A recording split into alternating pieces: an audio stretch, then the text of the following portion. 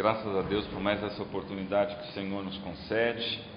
Nós, desde terça-feira passada, estamos falando da pessoa de Jesus e a ideia é nós falarmos nesse mês de janeiro sobre a centralidade de Cristo e demos o tema de as 7 declarações de Jesus do grande eu sou.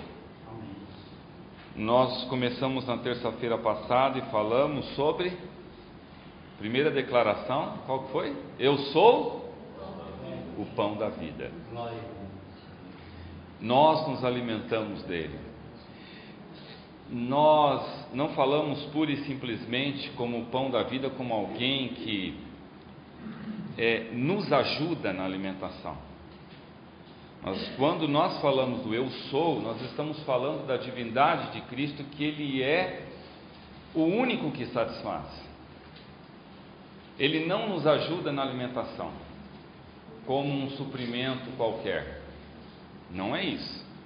Você pode se alimentar de um monte de outra coisa. Se não se alimentar de Jesus, você vai ficar desnutrido espiritualmente. Se alimentando de Jesus, a gente com certeza ficará satisfeito. E é interessante que a gente viu que ele é o pão da vida, que não apenas mata a fome, ele disse, mas que também mata a sede. Não é um pão que mata a fome e a sede. Hoje nós falaremos sobre a segunda declaração que Jesus fez, que está no capítulo 8, versículo 12 de João, que é: eu sou a luz do mundo. Nós vamos ler juntos o capítulo 8 de João, a partir do versículo 1 até o versículo de número 12. Vamos como nós fizemos terça-feira? Vamos alternando. Eu vou ler o primeiro aí, algum outro irmão na sequência vai lendo, nós vamos ler até o versículo 12. Porém, Jesus foi para o Monte das Oliveiras. De manhã cedo apareceu de novo no templo, e todo o povo se reuniu em volta dele, e ele se assentou para os ensinar. E os escribas e fariseus trouxeram uma mulher que apanhada em adultério. Disseram a Jesus: Mestre, esta mulher foi apanhada em flagrante adultério. E na lei nos mandou Moisés que as tais sejam apedrejadas. Tu, pois, que dizes? Isso dizia ele, tentando para eles de quem eu acusar. Mas Jesus, inclinando-se, escrevia na terra com tempo. Como insistiam na pergunta, endireitou-se e disse-lhes: aquele que dentre vós está sem pecado, seja o primeiro a tirar uma pedra. E tornando a inclinar-se, escrevia na terra. Mas ouvindo eles essa resposta, e acusados pela própria consciência, foram se retirando um por um, a começar pelos mais velhos até os últimos, ficando só Jesus e a mulher no meio onde estava. E endireitando-se Jesus, e não vendo ninguém mais do que a mulher, disse-lhe: mulher, onde estão os teus acusadores? Ninguém te condenou? Respondeu ela: ninguém, Senhor. Disse Jesus: nem eu também te condeno. Agora vai e abandona a sua vida de pecado. O 12 diz assim: falou-lhes, pois, Jesus outra vez, dizendo: eu sou a luz do mundo. Quem me segue não andará em trevas, mas terá a luz da vida. Amém. Quem aqui já experimentou na sua vida o perdão de Deus? Você já sentiu isso? Uma coisa que traz mais alívio na alma do que receber o perdão.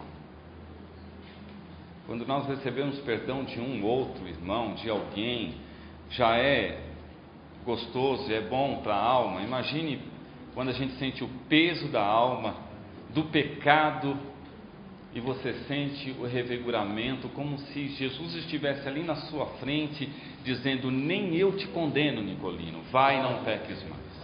Eu não te condeno, Nani, vai e não peques mais. Eu não te condeno, Silene, vai e não peques mais. O perdão de Deus é maravilhoso. Aleluia.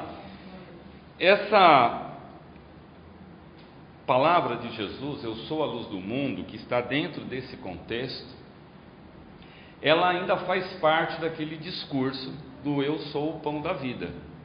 Esse discurso, ele começou lá no capítulo 6, que está ocorrendo dentro da festa dos tabernáculos, uma festa que se dava em Jerusalém, uma das principais festas que acontecia em Jerusalém. A segunda principal festa só perdia em importância para a festa da Páscoa. A festa dos tabernáculos também reunia muita gente, e um dos mandamentos, uma das regras colocadas pelo próprio Deus lá atrás, na festa dos tabernáculos, era que no primeiro dia da festa se acendesse as lamparinas lá no templo, e ela só podia ser apagada no último dia da festa. Se acendia no primeiro dia e se apagava no último dia, mais ou menos como as Olimpíadas hoje, né? Tem lá, acende-se lá a chama das Olimpíadas, e era isso. E aí vem alguém e diz assim: eu sou a luz do mundo. Essa declaração, ela se dá dentro de um contexto, ela não está isolada, né? Mas vem dentro desse acontecimento. Então Jesus está falando, obviamente que há pausas nesse discurso, que é longo, né? E enquanto está ocorrendo esse discurso, tem pausas. Jesus, ele vai, no primeiro versículo, a gente já vê que Jesus era uma pessoa de oração.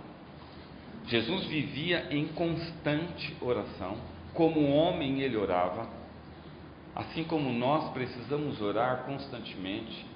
Jesus, no versículo 1, diz que ele foi para o Monte das Oliveiras. Ele usava o Monte das Oliveiras para quê? Para orar. Era lá o cantinho de oração de Jesus. E cada vez que Jesus voltava do Monte das Oliveiras, eu imagino aquele Jesus fortalecido, cheio do Espírito Santo, e ele chega ao templo pela manhã. Dá-se a ideia que Jesus passa uma madrugada orando, e ele não vai dormir, ele vai para o templo, para ali ensinar. As pessoas se juntaram ali no templo, e ele começa então a ensinar as pessoas. Nesse meio tempo em que Jesus está ensinando as pessoas, ele é interrompido por um grupo de fariseus e publicanos. Imagine um grupo maior do que esse. Jesus está do lado de fora do templo, ele não podia estar dentro, do lado de fora do templo, e ali no pátio do templo, ele ensinando para um grupo de pessoas. Chega esse grupo de fariseus e escribas, dá licença, arrastando uma mulher, arrastando uma pessoa pelo braço, vai até chegar Jesus, e diz a Bíblia que coloca no centro, exatamente para expor mesmo a pessoa, coloca a pessoa no centro, e Jesus está ali nesse centro dessas pessoas, e aí vem o relato daqueles homens. Senhor, nós trouxemos essa mulher aqui porque nós acabamos de flagrá-la num ato de adultério. Como eles fizeram isso, nós não sabemos, mas fizeram, conseguiram pegar em flagrante uma mulher que estava adulterando. Primeira pergunta já vem para nós, né? Qual é? Se é um adultério, o que se espera? Cadê o homem? Né? Mas traz a mulher, numa sociedade totalmente machista, as mulheres sequer eram contadas, mas exatamente o propósito daquelas pessoas não era a mulher. O propósito daquelas pessoas era focar Jesus.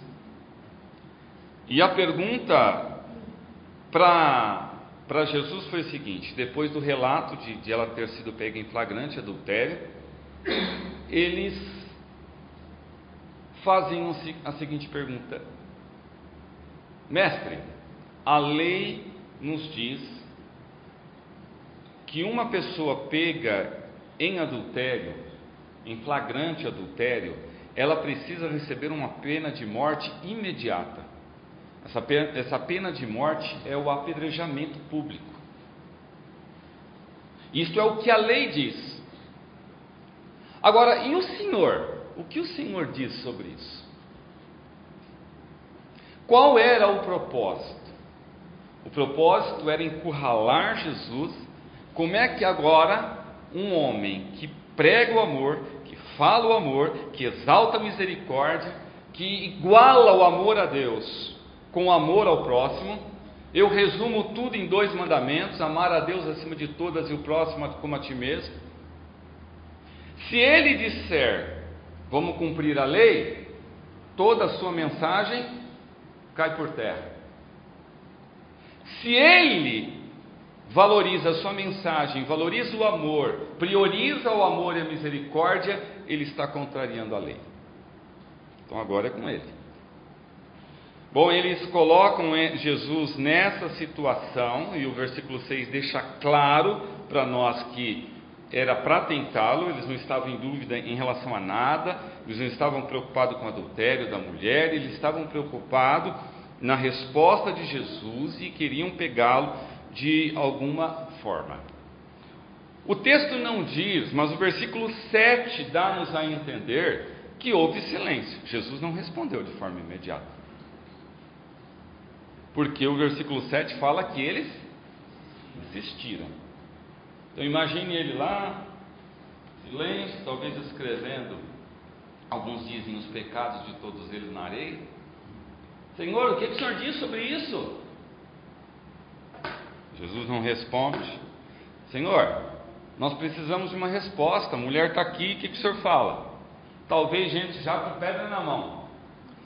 O que o Senhor fala, Senhor? O versículo 7 diz que como eles insistiram muito nisso, Jesus fala assim: eu autorizo que comece a tirar pedra aquela pessoa que não tem nenhum pecado. Pode começar.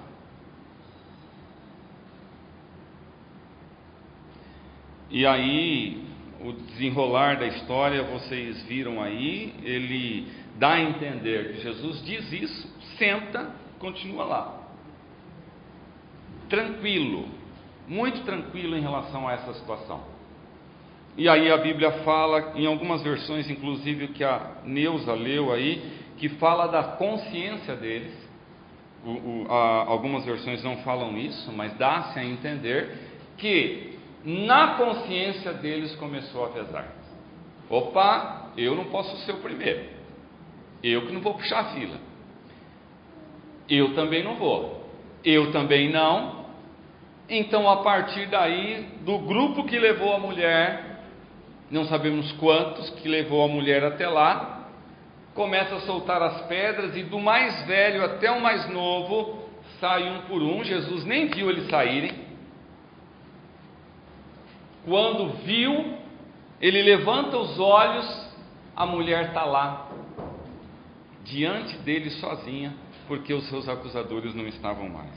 E aí Jesus pergunta: mulher, onde estão os teus acusadores? Ninguém te condenou? Ninguém, Senhor.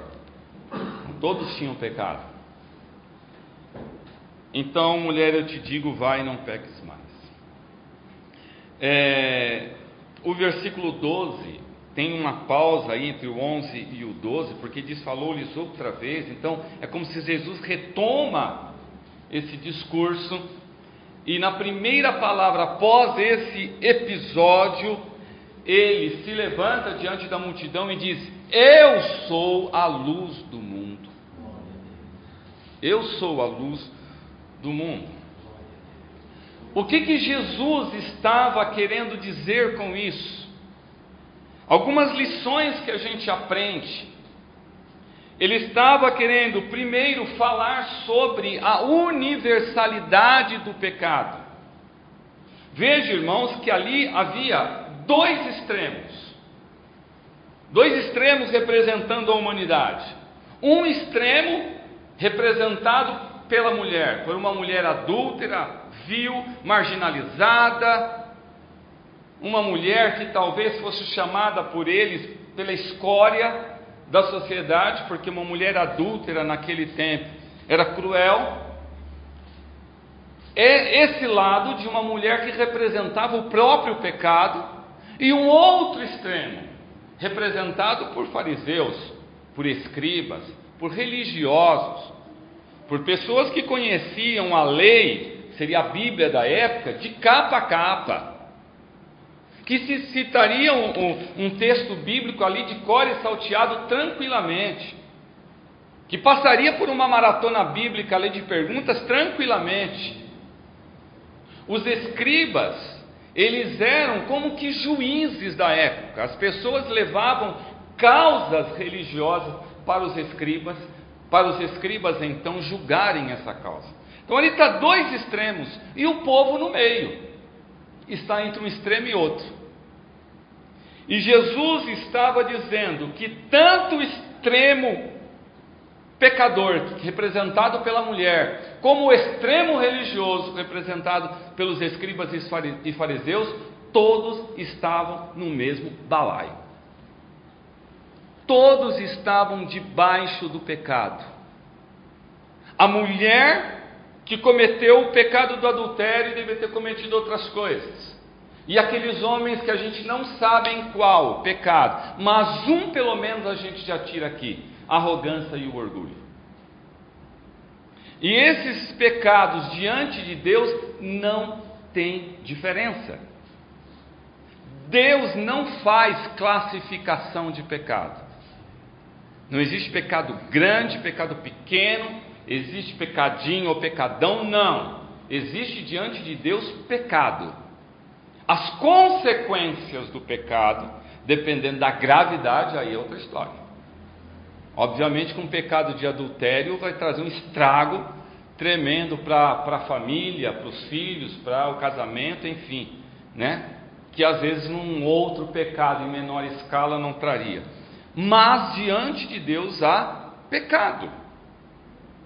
E a mulher e aqueles escribas e fariseus estavam debaixo do pecado, estavam debaixo das trevas do pecado, da escuridão do pecado, que eles não conseguiam enxergar.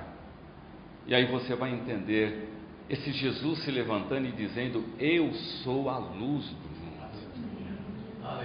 Aleluia. Eu sou a luz do mundo. Eu trago luz, eu trago claridade, eu ilumino. É esse Jesus que a gente serve, é esse Jesus que te ilumina, é esse Jesus que um dia veio para a tua vida e tirou você da escuridão. Como seria bom a gente ouvir testemunhos aqui de pessoas que estavam na total escuridão e um dia encontrou a luz no meio do caminho, e a partir daquele momento sabe aonde pisa. Você está sabendo onde pisa hoje, graças a Deus por isso. Então Jesus, ele se coloca como sendo a luz, aquele que traz claridade no meio das trevas. Lá em Isaías, no capítulo 9, nós vamos falar bastante de Isaías hoje, como sendo o profeta messiânico. No versículo de número 2, ele profetizando acerca do Messias, ele caracteriza esse Messias como: o povo que andava em trevas viu uma grande luz, e sobre os que habitavam na região da sombra da morte resplandeceu a luz. Povo que estava em trevas, fala da Galileia dos gentios. Nós um dia encontramos essa luz, glórias a Deus.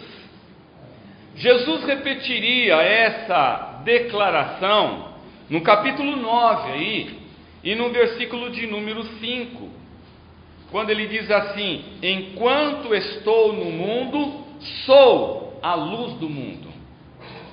Essa declaração do capítulo 9, ela se deu na ocasião da cura de um cego de nascença.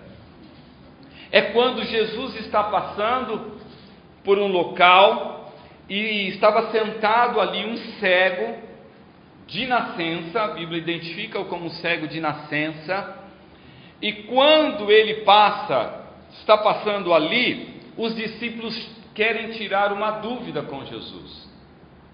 E apontando para o cego, eles perguntam o seguinte: mestre, quem pecou para que esse homem nascesse cego? Foi ele próprio ou foi os seus pais que pecou? Então eles relacionam a enfermidade física, a deficiência física com o pecado, como se qualquer pessoa com deficiência física hoje fosse consequência de algum pecado. E aí a resposta de Jesus é: nem ele, nem os seus pais pecaram. Esse homem está aqui hoje, nesse dia, eu não sei a data, se fosse hoje, no dia 14 de janeiro de 2020, esse cego está aqui, porque no 14 de janeiro de 2020 eu ia passar aqui e eu ia curar ele, e o meu nome e o nome do Pai seria glorificado. E é para isso que ele está aqui hoje. E ele vai até o cego e aquele cego é curado.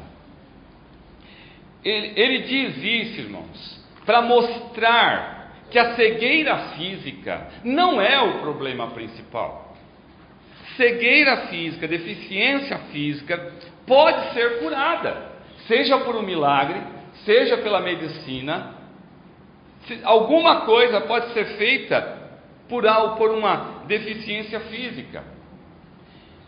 Aquela cegueira, ela não estava relacionada ao pecado dos seus primogenitores, mas servia para glorificar a Deus. Mas o maior problema daquele homem era a cegueira espiritual, que afetava tanto os seus pais, quanto ele próprio, quanto aqueles que estavam ali. Por isso que Jesus mais uma vez diz: eu sou a luz do mundo. Eu vim para trazer luz para quem está cego espiritualmente. Jesus veio para curar essa cegueira. Então nós comentamos na terça-feira passada que nenhum milagre de Jesus ele ocorria ao léu simplesmente para aparecer ou para simplesmente confirmar alguma coisa, mas sempre Jesus trazia uma lição profunda em relação ao milagre. Foi assim com a multiplicação dos pães, quando ele se levanta e diz: eu sou o pão da vida. E aqui a mesma coisa, no capítulo 9 ainda aí, e o versículo de número 39, diz assim: disse-lhe Jesus: eu vim a este mundo para juízo, a fim de que os que não veem, vejam, e os que veem, sejam cegos. Depois desse acontecimento, desse cego, decorre-se vários debates, coloca aquele homem lá no centro do templo, faz um monte de perguntas: quem te curou? Não era para curar no sábado? E aí Jesus vem e diz assim: olha, eu vim para que aqueles que estavam nas trevas, estavam cegos espiritualmente, comecem a ver. E aqueles que acham que estão vendo alguma coisa, que estão enxergando alguma coisa porque são religiosos, essas pessoas passam a ser cegas.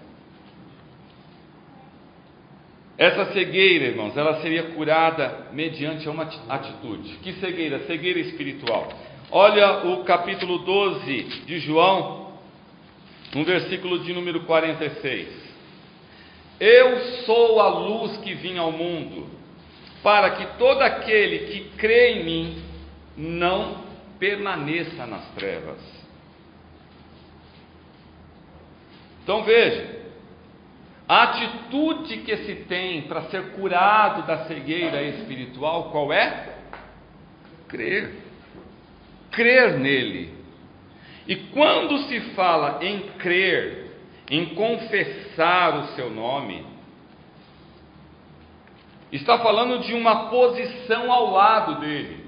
Ainda aí no capítulo 12 mesmo, o 42 e 43 diz assim: apesar de tudo, até muitos dos principais creram nele, mas não o confessavam por causa dos fariseus, para não serem expulsos da sinagoga, porque amavam mais a glória dos homens do que a glória de Deus. Então, ter claridade espiritual, ser iluminado espiritualmente, necessita de uma atitude concreta em crer. Ninguém que crê, o pastor Miquel costuma dizer, se torna um crente 007. Eu sou crente, mas ninguém sabe.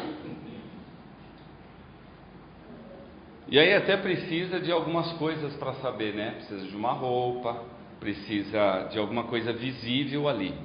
Mas não é isso que Jesus está dizendo. Olha só, fala-se que com a pregação de Jesus, muitos dos principais, pessoas importantes, está dizendo aqui, pessoas importantes creram,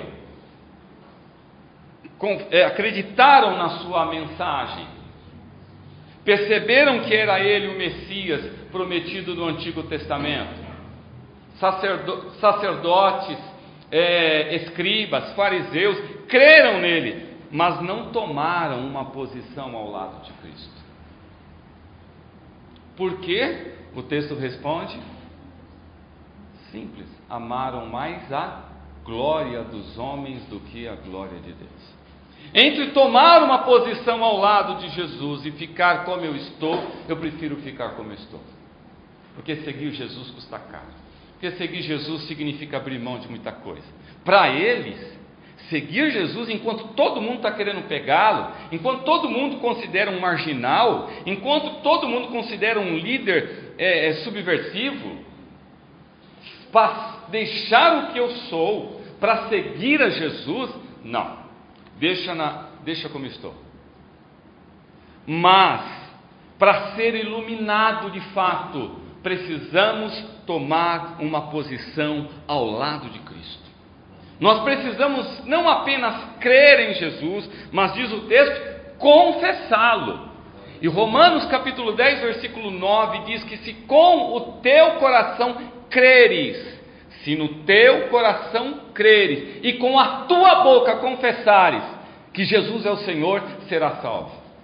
Obviamente que não está falando apenas de falar publicamente, ainda que isso é importante, a gente faz isso no batismo, mas está falando de um posicionamento claro, público, visível, transparente, honesto ao lado de Jesus.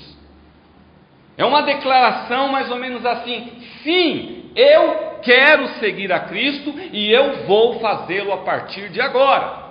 Esse é o confessar. E a partir daquele momento, seguir a Jesus. Deixar a beira do caminho, como foi Bartimeu, e seguir pelo caminho. Isso é seguir a Jesus e é esse ato de crer. Irmãos, quando a Bíblia fala de trevas, que é algo terrível, a gente já vê, não por um acaso, o primeiro ato de Deus em Gênesis, no capítulo 1, a primeira criação dele foi: haja luz. Como trevas é terrível. A Bíblia fala que a terra era sem forma e vazia, estava num caos,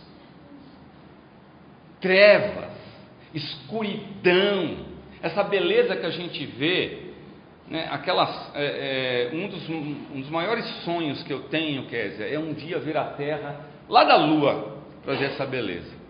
E às vezes aquelas fotos mostram, a terra não era assim, era sem forma e vazia. Isso já traz um retrato, sabe do que, meus amigos? Da minha e da sua vida. Caos, escuridão. Mas sabe o que, Silvana? A Bíblia fala que o Espírito Santo pairava sobre as águas. Pairava. Voava aqui, voava ali, voava acolá. Diante desse caos, o Espírito Santo pairava.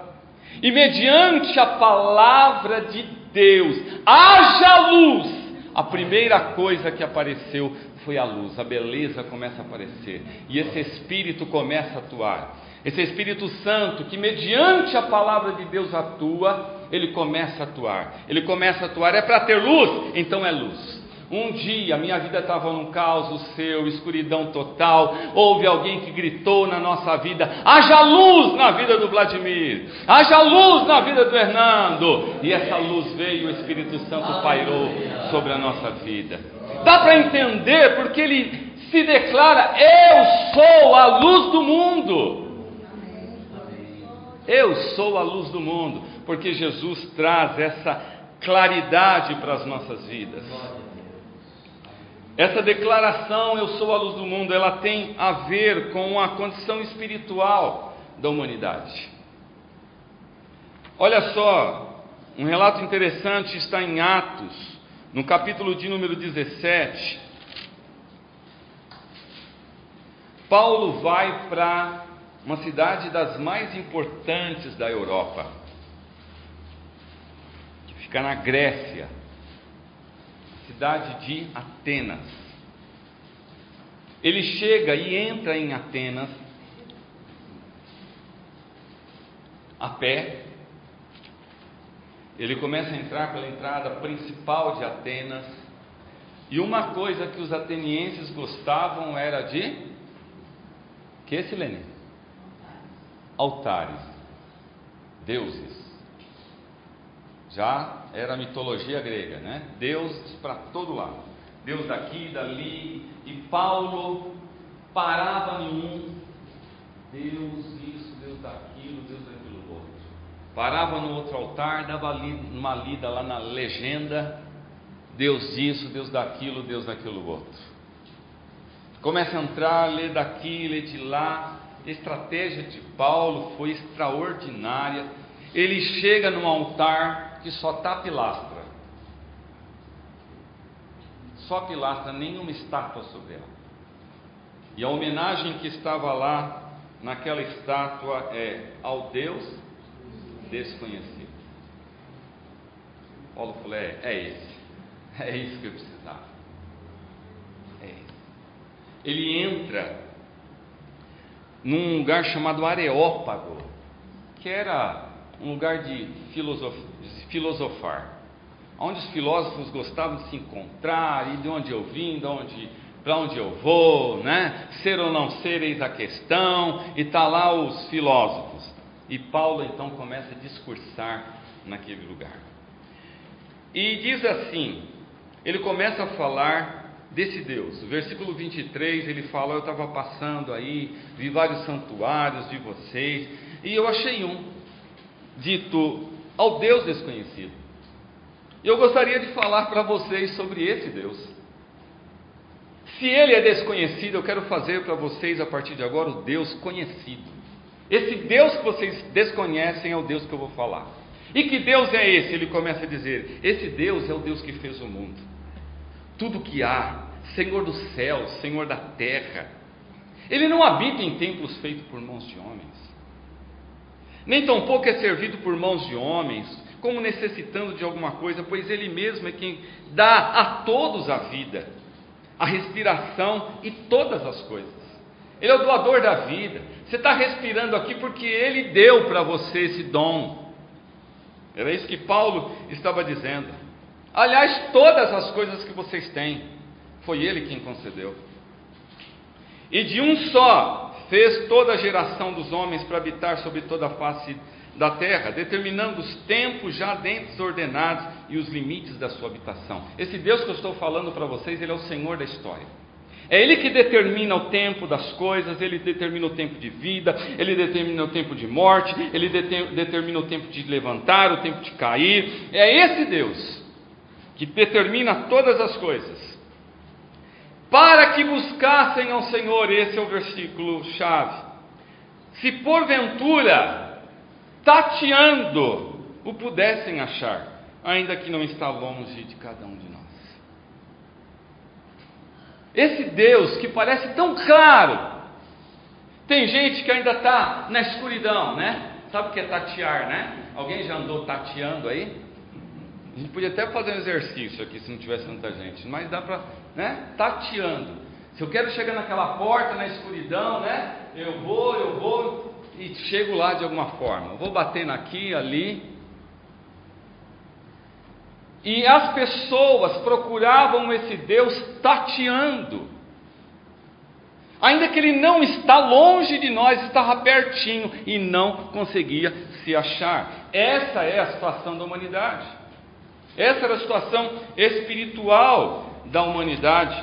Essa era a realidade espiritual. E essa declaração tem exatamente a ver com essa realidade espiritual do homem.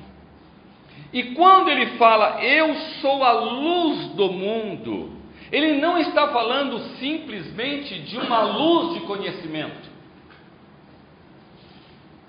Tem um ditado que diz que da discussão nasce a luz. Não é a luz do conhecimento, não é isso. É muito mais do que isso. Envolve o conhecimento. Sabe por que estou dizendo isso, irmãos? Porque foi com esse argumento que a Eva foi tentada lá no Éden. Satanás aparece para ela com uma fruta. E o argumento foi o seguinte: olha, Eva, essa aqui não é uma simples fruta.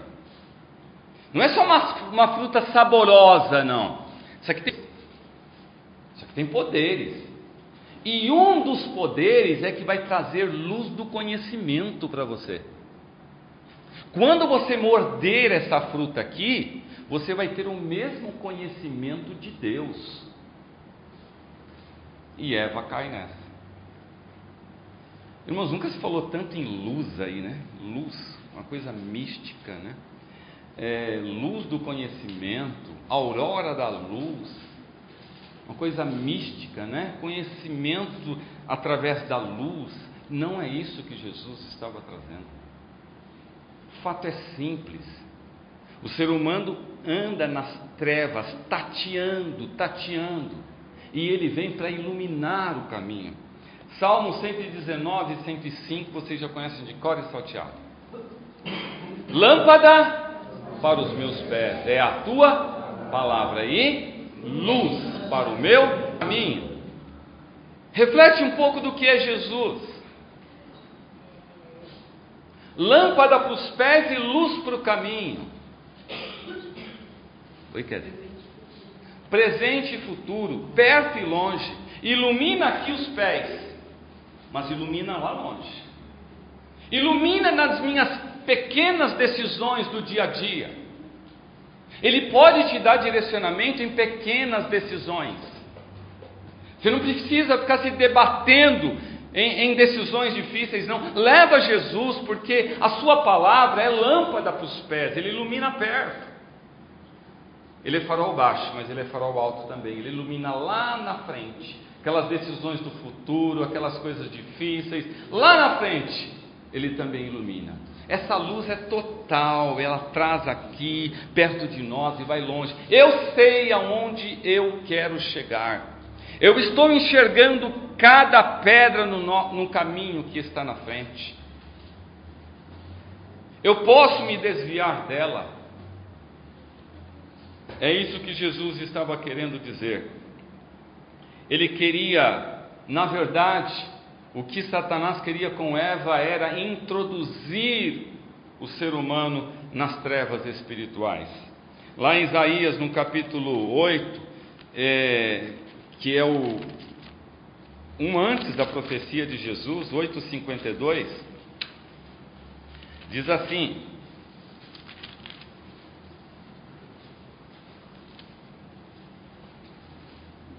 ou melhor, 8:22 diz: e olhando para a terra, eis que haverá angústia e escuridão, e serão entenebrecidos com ânsia e arrastados para a escuridão. Olha como Isaías fecha essa profecia e abre a outra. O versículo seguinte, que é 9:1: mas a terra que foi angustiada não será entenebrecida. Ele a envelheceu nos primeiros tempos, ou desprezou nos primeiros tempos a terra de Zebulon, a terra de Naftali, mas nos últimos a enobreceu junto ao caminho do mar, além do Jordão, a Galileia dos gentios. E o 2 que nós já lemos: o povo que andava em trevas viu uma grande luz, e sobre os que habitavam na região da sombra da morte resplandeceu a luz.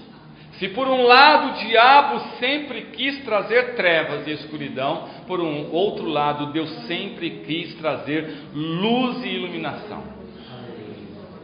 E ele veio como a própria luz. Aleluias por isso. Jesus veio para trazer luz em meio às trevas, e está aí no capítulo 1 de João, nos versículos de número 4, 5, 9, Jesus ele é apresentado como um verbo vivo, mas ele também diz aí o versículo 4, 5, que nele estava a vida, e a vida era a luz dos homens. E a luz resplandece nas trevas, e as trevas não a compreenderam. O 9, ali estava a luz verdadeira que ilumina todo homem que vem ao mundo. Algumas verdades, irmãos, sobre esta luz, para a gente terminar, nós vamos só citar.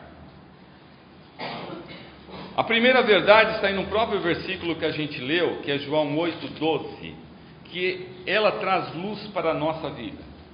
Nós deixamos de andar na escuridão para andar num caminho totalmente iluminado. Essa luz não está, olha só, vamos ver aí, quem está já aberto aí 8:12, repete, por favor. Jesus continua a dizer à multidão: eu sou a luz do mundo, quem me segue não andará em trevas, mas terá a luz da vida. Eu sou a luz, quem me segue não andará em trevas. Será que a minha Bíblia está errada, mas diz assim, não deveria estar assim: quem me segue não andará em trevas, mas andará na luz? Não, a Bíblia está certa. Quem me segue não andará em trevas, mas andará ou terá? Terá. Isso quer dizer, irmãos, que a luz não está sob nós, ou sobre nós, ela está em nós. Quem me segue não andará em trevas. Ele poderia dizer, mas andará na luz. Não, terá a luz. Porque eu passo a habitar, eu sou a luz do mundo, e eu passo a habitar na vida dessa pessoa. Portanto, ele deixa de entrar, de andar nas trevas, para ter a luz. Então eu não ando apenas aonde está a luz. Se tem trevas ali, aonde chegar, a luz chegou. Amém? Para a gente correr. Segunda verdade, está em João 1,5 que nós já lemos. Ela prevalece na escuridão mais densa que existe. Olha aí João 1,5. Quem está aberto aí, leia. E a luz resplandece nas trevas, e as trevas não a compreenderam. Isso, a luz resplandece nas trevas.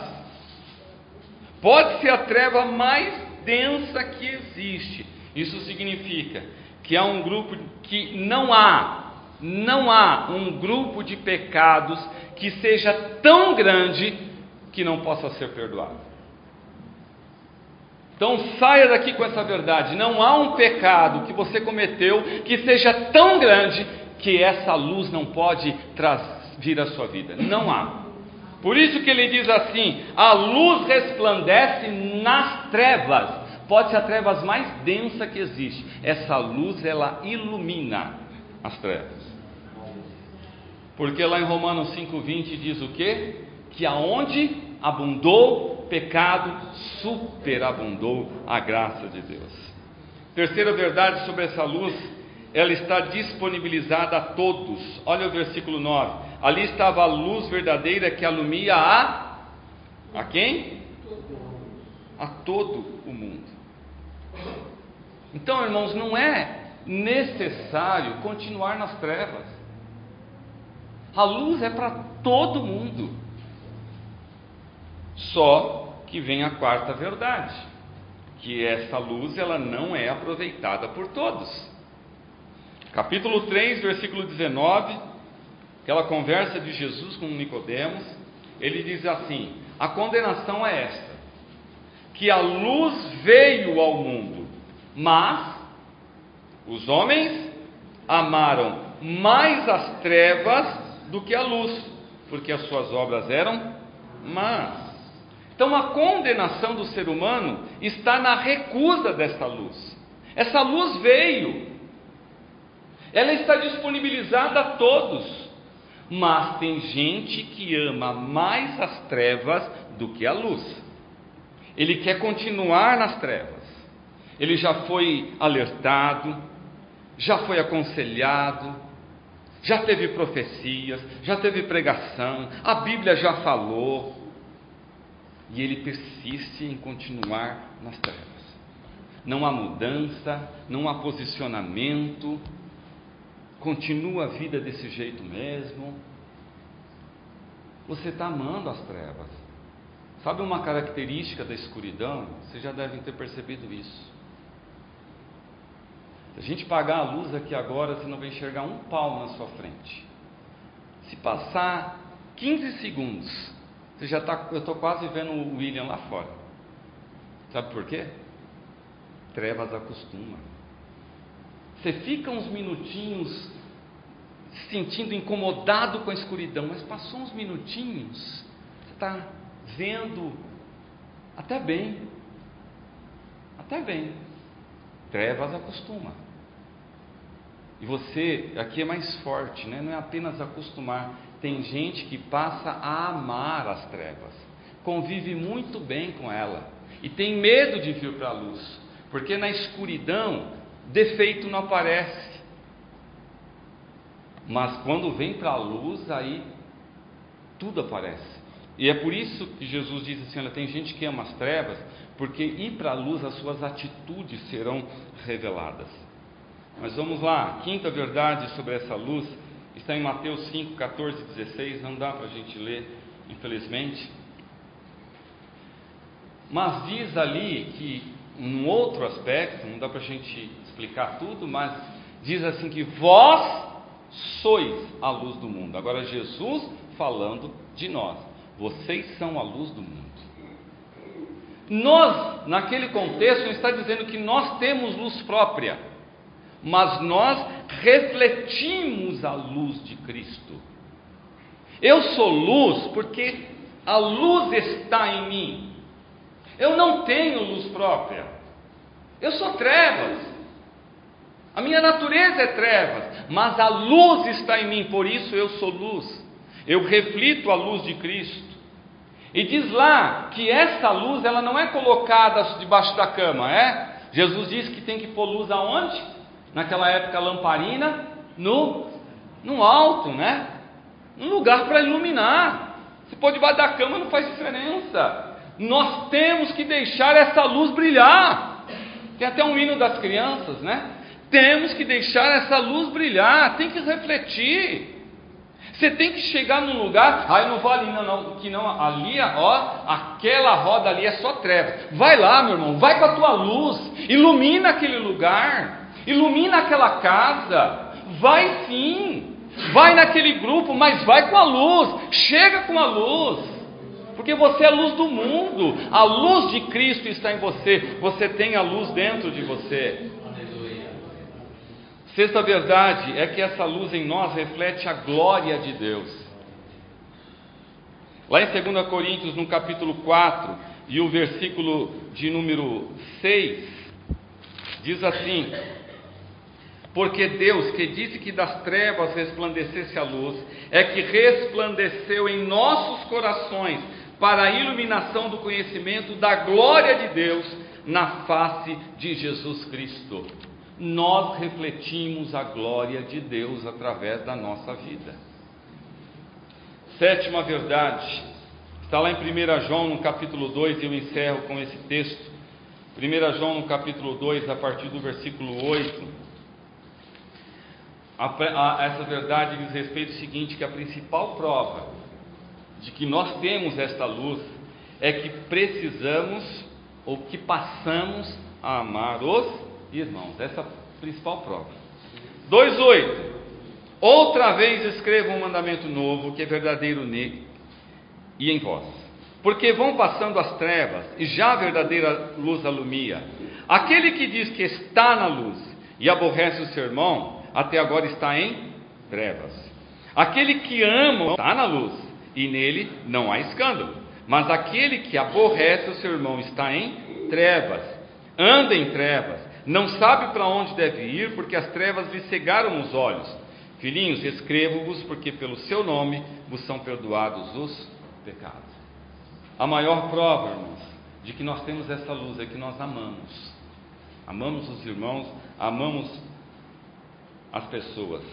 Essa pessoa não apenas ama, mas ela é amada. Ela se torna referência. Referência no lugar onde você trabalha, referência na sua vizinhança. É luz. Os seus vizinhos, talvez você não saiba, mas alguém está dizendo: olha, lá naquela casa ali, tem uma mulher, que mora ali, é uma bênção de Deus. Ela tem uma luz, um resplendor, é diferente. É a luz de Deus na sua vida. Nós não somos muito diferentes, não, mas as pessoas olham para nós e veem em nós a luz de Cristo brilhar. Não permaneça nas trevas. Uma grande diferença de andar na luz, irmãos, é que vai ter um texto que diz assim, que tem gente que tropeça. Quem anda nas trevas, Jesus diz: quem anda nas trevas tropeça. Por isso andem de dia, andem na luz. O que Jesus quis dizer? Que quem anda nas trevas tropeça. Você está andando lá na escuridão e tropeça, você nem sabe no que você bateu. Você imagina que você bateu em alguma coisa, você não sabe o que é. Agora, quem anda na luz tropeça também, tropeça. Mas você olha no que eu caí, olha no que eu pisei, olha no que eu tropecei, porque a luz está ali brilhando. Olha o que é. Deixa eu tirar isso daqui da minha frente, para mim não tropeçar mais. Isso é a luz. Isso é a luz. Tira da frente, sai. Nisso aqui eu não tropeço mais. Pode ser que eu tropece em outra coisa lá na frente, mas isso aqui eu já quero tirar, porque isso aqui está impedindo o meu caminho. É a luz de Deus brilhando o seu caminho, mostrando para onde você vai, para onde você tem que ir, qual é a curva que você tem que fazer, qual é o caminho que você tem que seguir. Amém, meus irmãos? Amém. Eu sou a luz do mundo, disse Jesus. Essa luz está entre nós, ela brilha nas nossas vidas. É esse o nosso Jesus que nós servimos. Maomé não podia dizer: eu sou a luz do mundo. O Papa não pode dizer que é a luz do mundo. Buda não pode dizer que é a luz do mundo. Mas aquele carpinteiro de Nazaré bate no peito e diz: eu sou a luz do mundo. É esse Jesus que nós servimos. A nossa religião, se a gente podia dizer assim, ou a nossa fé, cabe melhor dizer, ela é baseada na declaração de que Ele é a luz do mundo, que Ele é o grande eu sou. E esse grande eu sou é que nós servimos e nós queremos servir sempre. Amém? Deus abençoe os irmãos.